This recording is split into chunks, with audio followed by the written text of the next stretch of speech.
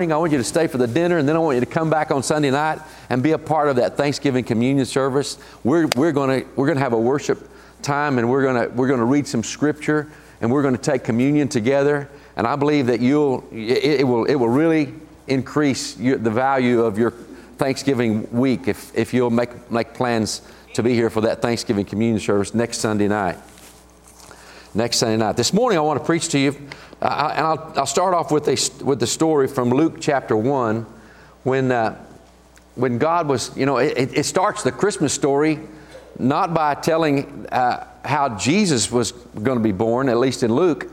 It starts with how John the Baptist is going to be born, because John the Baptist was sent as the introducer of Jesus, that God was going to anoint his ministry, and he was going to be the one who proclaimed, "Behold the Lamb of God that takes away the sin of the world." It was actually related because Mary and Elizabeth were related. It says so. So here's the story that starts to unfold in the first chapter of Luke. I'll get around to reading verse 20 in a few moments, but I want to tell you this, that when it says that he was on duty that week, and as a priest, they would travel from where they lived to be in the place where that worship was taking place, and I assume that would be Jerusalem. And but whether it was there or Hebron, anyway, he was on duty as a priest, and he was going in there burning incense as priests did in those days. He was doing his job. You do your job, and you think it's going to be pretty much alike. If you go down the same roads, you kind of do the same thing. So he's just going through the normal stuff, and all of a sudden there's an angel in there. He doesn't know it's Gabriel, but there's an angel in the room, and he's a little bit shocked by it.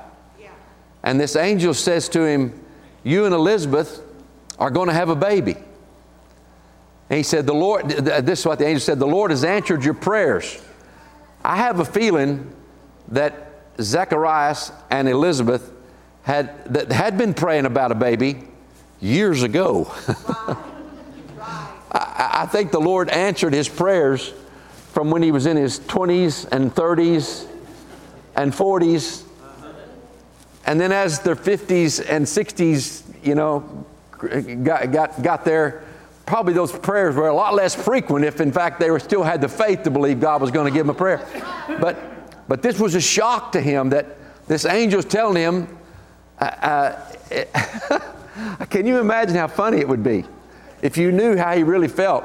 The angel's talking to him and telling him the rest of the story. You know how you kind of leave a conversation and start your mind's thinking, and he's still talking, but how am I going to tell Elizabeth? What's she going to think about this?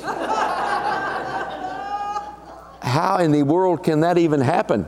He's got all these things going through his head, and the angel's still telling him, good news, that your prayers are going to be answered. You and Elizabeth are going to have a baby. And he tells him the special characteristics of the baby. It's a beautiful story. Take time to read it in the first chapter of Luke. And but here's the point, that when the angel quits talking, this is what comes out of Zacharias' mouth. He says, "How will I know that this is really going to happen?" What sign? In other words, he was asking for a sign or some kind of proof, or what authority, do you have to tell me this? It was just what in his heart. It was so hard for him to believe. He needed a little help. That's what he was saying, in his defense. I can imagine that, but how shall I know this? And this is how the angel answered him, and it was extremely stern. Wow. He said, "I am Gabriel. I stand in the very presence of God." So he's just explaining to it was the proof you have is you just had an angel in the room that told you. That's the proof that you need. But this is how it continues, and this leads into my message. Verse 20, and the angel Gabriel, he spoke these words, "But behold, you will be mute and not able to speak until the days of these things take place, because you did not believe in my words, which will be fulfilled in their own time." In other words, the angel didn't say, he didn't decide, okay, it's not going to happen to you because you were living in unbelief. The angel was kind of saying, believe it or not, it's going to happen. Yeah. It's going to happen. Yeah. And because you didn't believe me that it was going to happen, you're not going to be able to go home and tell Mary about it at all. Unless you write it down. Can you imagine him going home and try to tell him?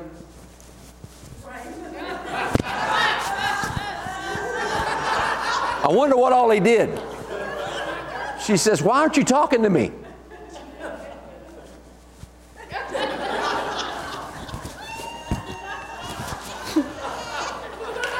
She says, sure.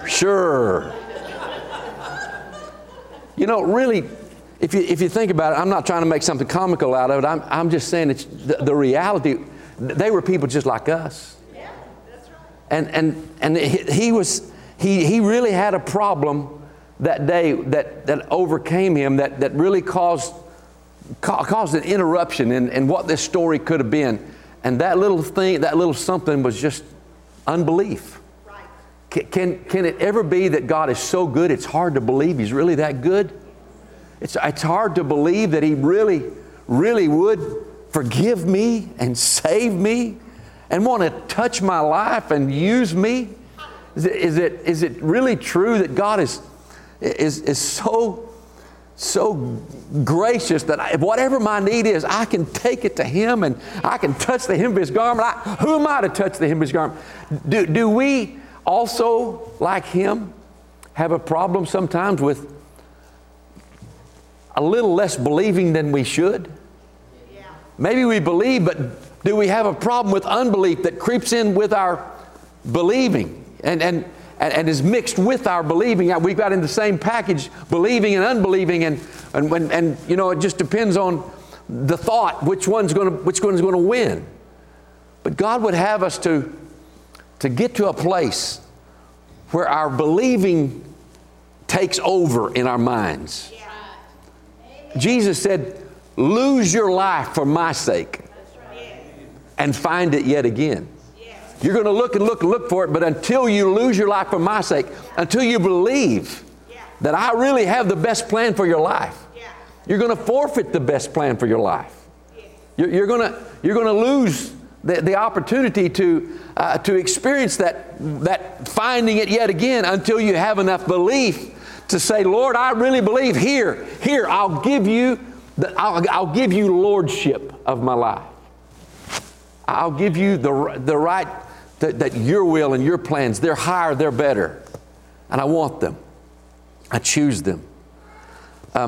Unbelief made Zacharias, it depends which translation you're reading, whether it says Zacharias or Zechariah, because one's the Greek word and the Greek pronunciation and the other's not. And but unbelief made him do without being able to tell everybody all this exciting news.